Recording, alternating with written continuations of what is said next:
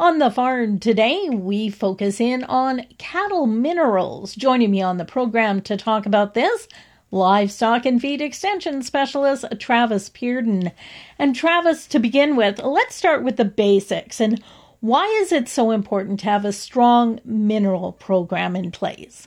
Having a strong mineral program is really important for your cow herd. So it has a positive effect on feed efficiency.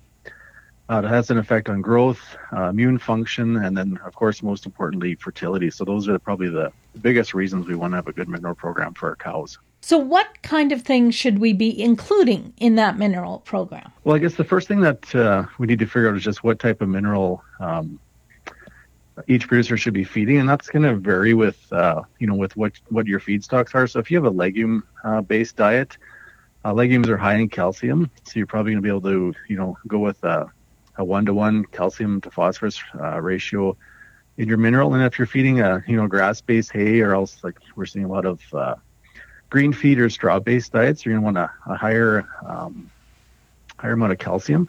So that's where you're going to want to use a 2-to-1 calcium to phosphorus ratio, or even up to a 4-to-1. That's what we've been seeing producers use this year if they're feeding a straw and grain-based ration. The macro minerals, very important.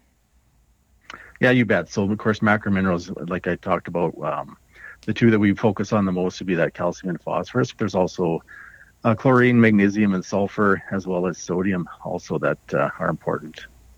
And what about the trace minerals? It's important to have those in the program as well? Yeah, and when we talk about trace minerals, we always, probably the one that we focus on the most is copper, because it has such a huge effect on fertility.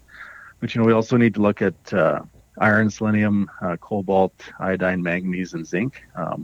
All these minerals kind of work together to, maintain a healthy animal. And what kind of trace minerals should we be thinking about other than copper? Well, I guess, when we look at all of them in combination, like that iron is very important. Zinc is very important for hoof health, that sort of thing. Selenium, is important, especially at calving time here. But when we look at these trace minerals, there's different forms available. So this is kind of where it gets a little confusing. So oxide forms of trace minerals are cheapest, but they're also the least available to the animal. The most common that we see out there are sulfates. So this is kind of an intermediate form of trace minerals. In a lot of cases, these are sufficient. But if the animals are challenged at all, I really like to see producers go to a higher level of trace minerals. So that would be the organic ones, which would be chelated or hydroxy. So these are the highest quality, and the reason that they're so good for cattle is they don't degrade in the rumen, so the animal can absorb the vast majority of these minerals in the small intestine. But having said that, they are often the most expensive. But, a year like this, when we've had a tough winter, our feed quality hasn't been as good as we'd like to see, and if cows are a little under condition heading into breeding season, I would really recommend producers go with, these more expensive trace minerals. There's a good chance it's really going to pay off with that, with conception rates as we get into breeding season. Because it's really important to get them in top condition to catch. Yeah, and this time of year when most producers are calving, it's really important to get these minerals into these cows. It helps keeps the calves healthy too, and then gets them ready to rebreed, which is so important after a year like we've had. Also important to include a vitamin regimen? Yeah, you bet. So you want to make sure that your mineral you're feeding has good levels of vitamin A and E in it. And, and the important thing about vitamins, I guess when we get into summertime, they're present in that lush growing forage.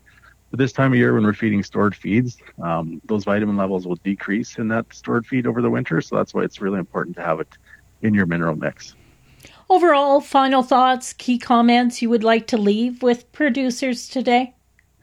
Yeah, I would just say make sure to read the label and then figure out, how much mineral your cow should be going through each day, and make sure that consumption is there. If you're putting out mineral and the cows aren't eating it, it's not doing your cattle any good, and it's not doing your bottom line any good. And there is certain things you can do. You can add molasses flakes or ground up grain, that sort of thing, to your mineral to improve consumption. But just make sure that they're taking in the recommended amount. I've been talking with Travis Pearden. Travis is a livestock and feed extension specialist with the Ministry of Agriculture. For Golden West, I'm Glendalee Allen Vossler.